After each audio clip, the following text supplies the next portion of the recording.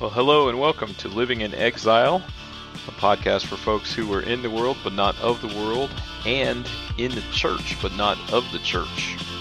My name is AJ Farley, and along with Amanda Hope Haley, I host this podcast. We're going to jump right into our study this week from the book of Ezra, the combined books of Ezra and Nehemiah, and we'll let Amanda kick us off. We are beginning our deeper look into the book of Ezra. The last time that we talked together, we did sort of an overview of the book, the combined books, if you will, of Ezra and Nehemiah.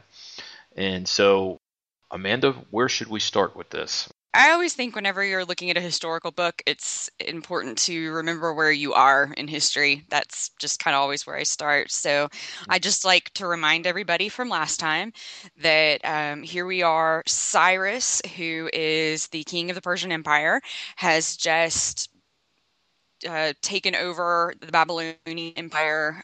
So he's ruling a large section. Some of his people are the former Judeans or Judahites who moved into his area. They are now called Jews. And chapter 1 of Ezra starts with Cyrus's proclamation to the Jews and really to his kingdom at large that he is wanting these people to be able to return to their homeland, rebuild their temple, and essentially rebuild their society. So Cyrus has said not only is it okay or acceptable, but it is to be encouraged for Jews to return back to Jerusalem. Mm-hmm. I guess pick up the story from there, if you would. His proclamation is interesting because if you read it just the way, just for the words, not knowing a lot of the context, it seems that Cyrus is saying, the Eternal One, hey, the God that you Jews worship, he is the one who gave me all this power, gave me all this land, and so now I'm saying you can return. When you read between the lines and know a little bit more about Persian history, that actually isn't what Cyrus's proclamation is saying. This, believe it or not. So often the case. Oh, yes. Oh, yes. Political correctness existed even back in the day. Absolutely. Absolutely. And I think it's interesting to note that Cyrus, through this whole thing, and possibly Darius, as you go into the next ruler, they were worshipers of Marduk. They were Persian. They did not worship the Eternal One. But it was a polytheistic society, and they didn't really look down on other people who worshipped other gods. I mean, there were certainly, he thought Marduk was it. Marduk was superior. But, he recognized that these people worshipped this Eternal One. And this is the first place in the Bible that the epithet for God, God of heaven, is used. And that was actually borrowed as an epithet. It was originally an epithet of a Persian god, a god who was just sort of generally accepted by a lot of people, a celestial god. I'm sorry, the name escapes me at the moment, but he was able to put into this proclamation, he is the God of heaven, and that wouldn't really offend anyone at all in the nation. So it's a very, very measured, very political letter that was sent out to his kingdom. And it most likely was in response to a petition from the Jews. He wouldn't have just kind of come up with this and thrown it out there. Yeah, it kind of seems like for folks, for the occupying force, it kind of seems like to me it wouldn't have been advisable for him to have done this thing. It would have been like he would have done it in spite of his better instincts, maybe. Because it seems like he would be worried about these folks.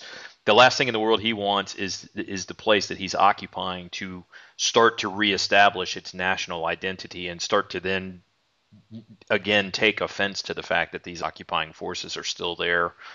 Does that make sense? I mean, would it have been? It was almost as if Cyrus was saying, I really don't want to do this, but I will. And so let me just go ahead and appear magnanimous now, even though this is not necessarily what I would want to do in the first place. Absolutely. I think the chronicler is intentionally drawing a connection between Cyrus and actually the Pharaoh of Egypt.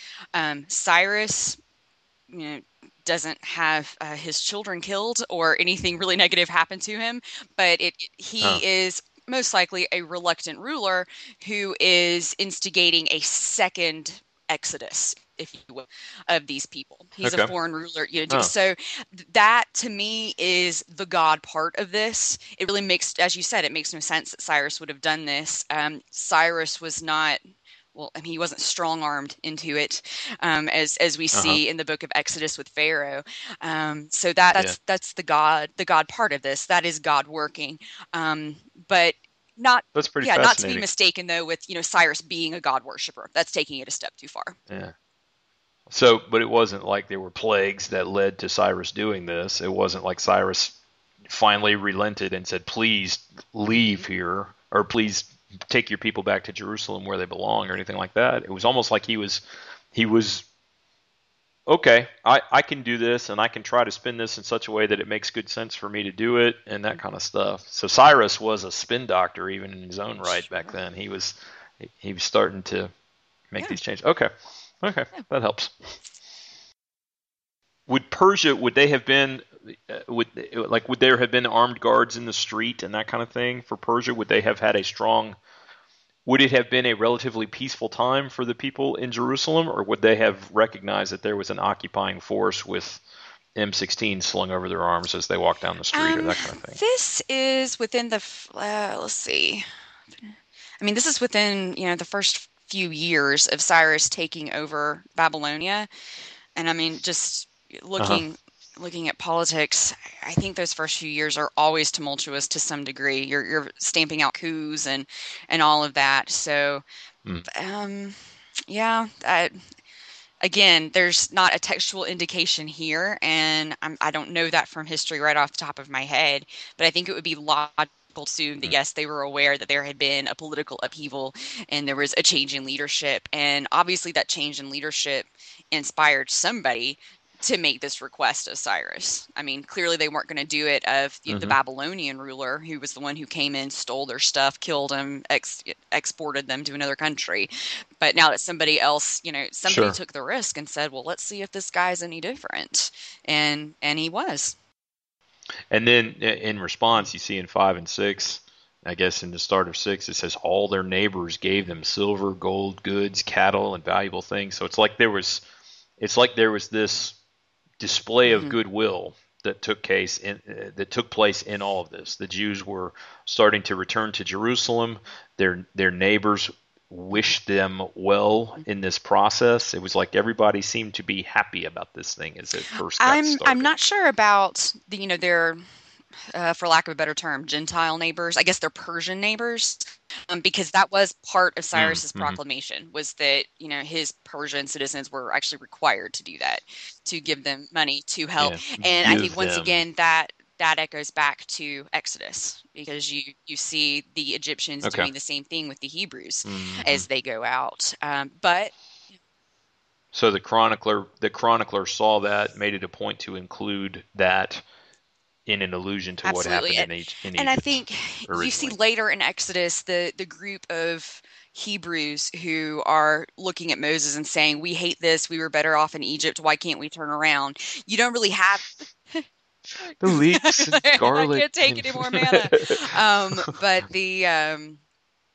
you don't have that faction here. It really comes before the actual Exodus returns. There was a group of Jews, which are referred to in chapter 5, that simply didn't want to return. And so chapter 5 reads, "The tribal leaders of Judah and Benjamin, the priests and Levites, and everyone motivated his or her spirit by the true God, prepared to return to Jerusalem and rebuild the Eternal's temple." So that implies the negative then, that there were some Jews who maybe had so Mm. assimilated into Persian culture that they simply had no interest in returning.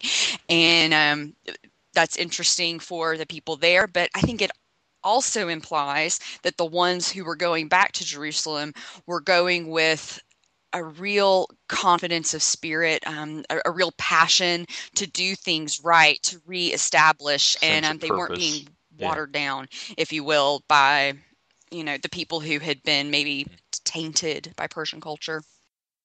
So these were folks that were hanging their lives on their understanding Hmm. of what they were supposed to be doing, and they were saying we will. In essence, they were. Hmm. This was like a pilgrimage back. They were saying we are going to change the course of our lives by returning to Jerusalem Absolutely. and make this thing come about. You point out there from verse 5 of chapter 1, everyone motivated in his or her spirit. It is interesting to me to imagine that there were some folks who maybe had assimilated into Persian culture who would have said, yeah, not so much. I really, my Jewishness doesn't require me to go back to Jerusalem. Hmm. I can be okay where Absolutely. I am, that kind of thing. So then in chapter 2, The inclusion of this list, which is okay, so incredibly meticulous or even tedious, I think that just the simple inclusion of it is telling, and it shows how careful and how particular the people returning to Jerusalem were regarding how things were done. so it sort of establishes the rigor with which this thing was And the rigor, and I would even say this maybe the task was tedious undertaken. nature of it, because they're going back to a place where, I mean, nothing remains. And what they're taking with them are simply their genealogies, their families, which are included here.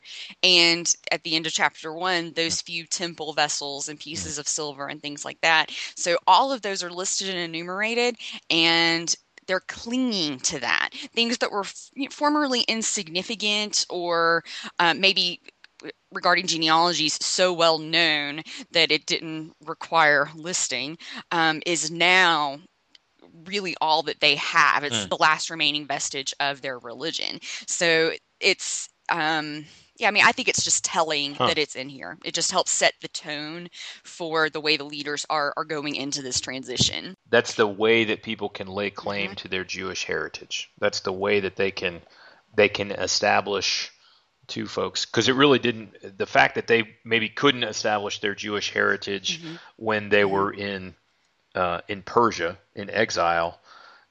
In Persia, nobody cared about who their father was, grandfather, great grandfather, etc. But now that they're returning to Jerusalem and reestablishing themselves Hmm. as God's chosen people, these genealogies take on the importance that they maybe had before the exile, or they maybe even take on a heightened sense of that because they're sort of clinging to this as their In connection a to that way, it's previous kind glory of that was like Israel. an ancient resume, if you will.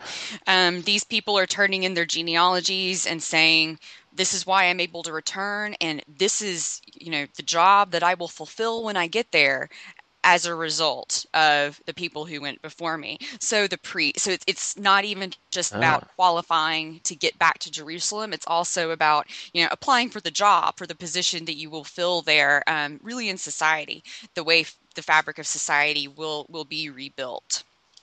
And So the descendants of a particular line would be known then for the thing absolutely. that their line would supply. Is that what you're saying? Like if I was the son of Anathoth, let's say, from verse 23. If I was that guy's son, would I be known then as someone who would be a skilled textile worker most specifically, or is it that kind of an idea? Like my genealogy would speak to my um, Yes, labor less so skill for the set, that laity, kind of. but certainly Okay. once you get into the priests, the Levites, the singers, the gatekeepers, the temple servants, um, Hmm. when Sure, sure. the people who fulfilled a role in the cultic life of Israel, if you will. Yes, yes, yes, The and temple service. Yeah, that I think yeah. is really Okay. emphasized once you get to verses 61, 62, 63, where you see people who are Okay. excluded because they cannot prove their genealogy. 62, those folks could not locate their genealogies, therefore they were considered ritually impure and excluded from the priesthood in case they should taint the Lord's new temple.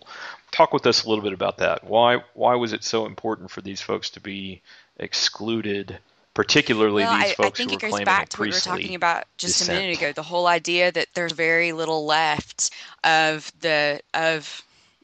of the former Jerusalem society, and they are just being so careful to create it exactly the way that God wants it done.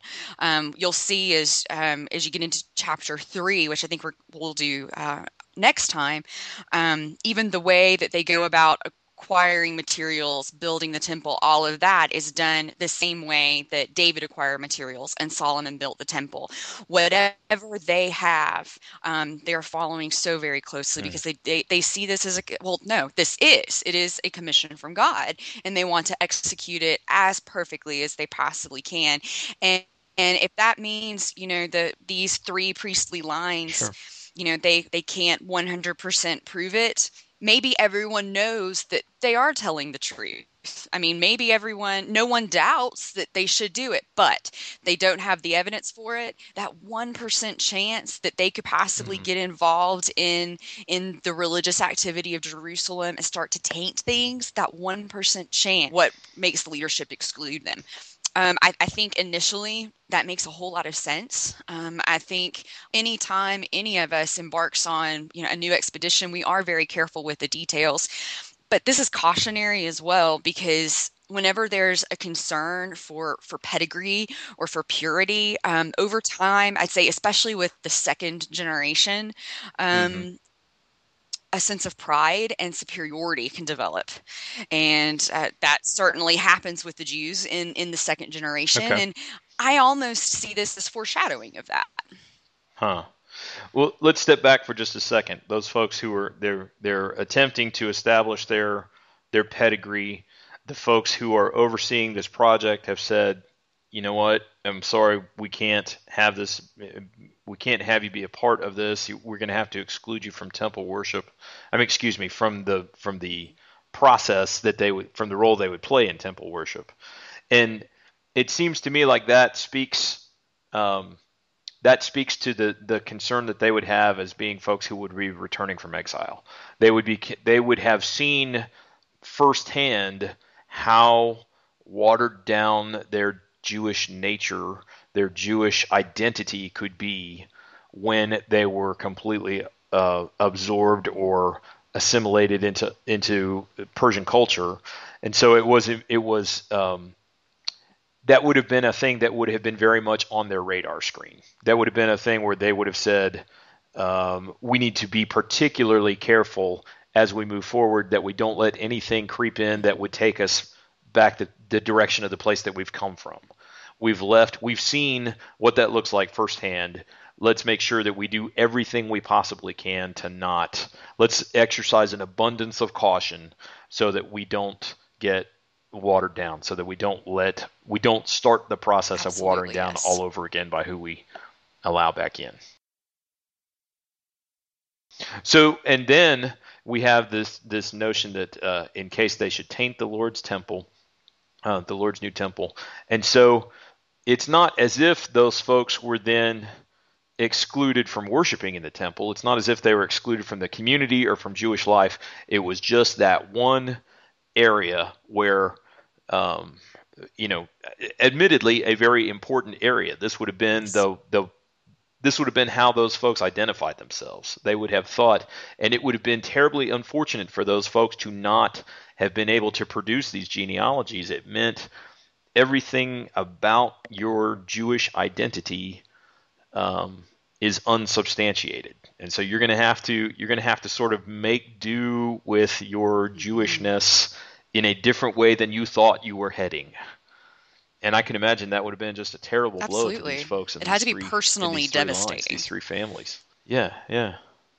But then also that notion that you brought in there, and I didn't mean to lessen your point, but the idea of how the ones who could produce those genealogies, the ones who could have all of their credentials lined up, if we're not careful, human nature is such that we take a certain measure of pride, a certain measure of being puffed up, even though it was only uh, it was through no quality of those individuals that they had these It's not like they were recognized for their work. They were only recognized for the fact that they were born into the right families. They were recognized for the fact that, hey, congratulations, you had a silver spoon in your mouth. They Man, did. you're the one. Hey, that's great. But they did have that. And their children then did have that as well. And the point that you're making is folks can get really blown up with that if they're not careful. They can there's a sense of superiority that comes in. There's a sense of false pride, of, hey, look at me. I Absolutely. got what you don't have. God must like me better. If you blah, want blah, blah. to take it down the road, even into the New Testament, those seeds are really the foundation of where you get the Pharisees and the Sadducees and the people who hold themselves and their pedigree and their knowledge above the other Jews who are around them. So it definitely came to fruition.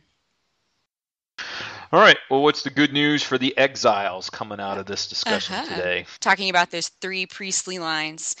They could not locate the genealogies, therefore they were considered ritually impure and excluded from the priesthood in case they would taint the Lord's new temple. But the extension of that is they weren't excluded from life, and I am certain that God went on to use them. So the good news is, no matter what your pedigree is, no matter what your genealogy is, you have a place in God's kingdom. And if you are willing to set aside your pride and your idea of where you should be in a leadership role or within the church, then God can use you. God will use you, and you'll be happier for it. I put myself in those folks' shoes, and humanly speaking, every understanding that I have about my connection to God is linked into those genealogies. And so I have this undesirable clinging to those genealogies, and to have those yanked away from me, and to have every understanding of my connection to God yanked away from me would just be devastating. But at the same time, it's kind of a thing of God saying, Am I the source of your worship? Am I the object of your faith? Or is it your understanding of me that is the object of your faith? And I think we need to take that as well today. The gospel is so much bigger than we give God credit for. The gospel is so much better news for everyone than we give God credit for. And the people listening to this podcast may be in a situation where they've had their understandings of things yanked away. Maybe it's a scriptural understanding. Maybe it's a marriage that's fallen apart. Maybe it's the baby's grandparents are trying to take her away from you. God can be at work in every one of those circumstances in our lives. He is intimately acquainted with every one of those circumstances in our lives, and this relationship that we have is with Him and not with the rules and regulations and pure lines that we can identify. And let that be an encouragement to you if it can be. I don't know where you are today. I don't know who you are today that's listening to this, but God is with you in this thing, and the good news, the gospel, is so much better than we give it credit for, and it means so much more to us than where we stand. Next time, I think we'll take a look at Ezra 3 through tell us what we're looking ahead to chapter next 4, verse 5. What we looked at today, I see it as the struggles within the Jewish community as they're moving back to Jerusalem. In this next section we'll look at next time, you start to see the outside groups that they are clashing with, that being the Israelites who did not go into exile and have remained in Jerusalem the whole time, plus this interesting little group coming from the former northern kingdom who are also Persians, but who are attempting to claim some sort of relationship with these people. And anyway, so this time we looked at problems within. Next time we're going to look at problems coming at them from without. You can find Amanda Hope Haley at her website, amandahopehaley.com. You can find AJ Farley at his blog, wornoutbibles.blogspot.com. Both of us are also available on various social media platforms. Unless otherwise noted, scripture quotations are taken from The Voice. Copyright 2008 and 2009, Ecclesia Bible Society. Thanks for listening.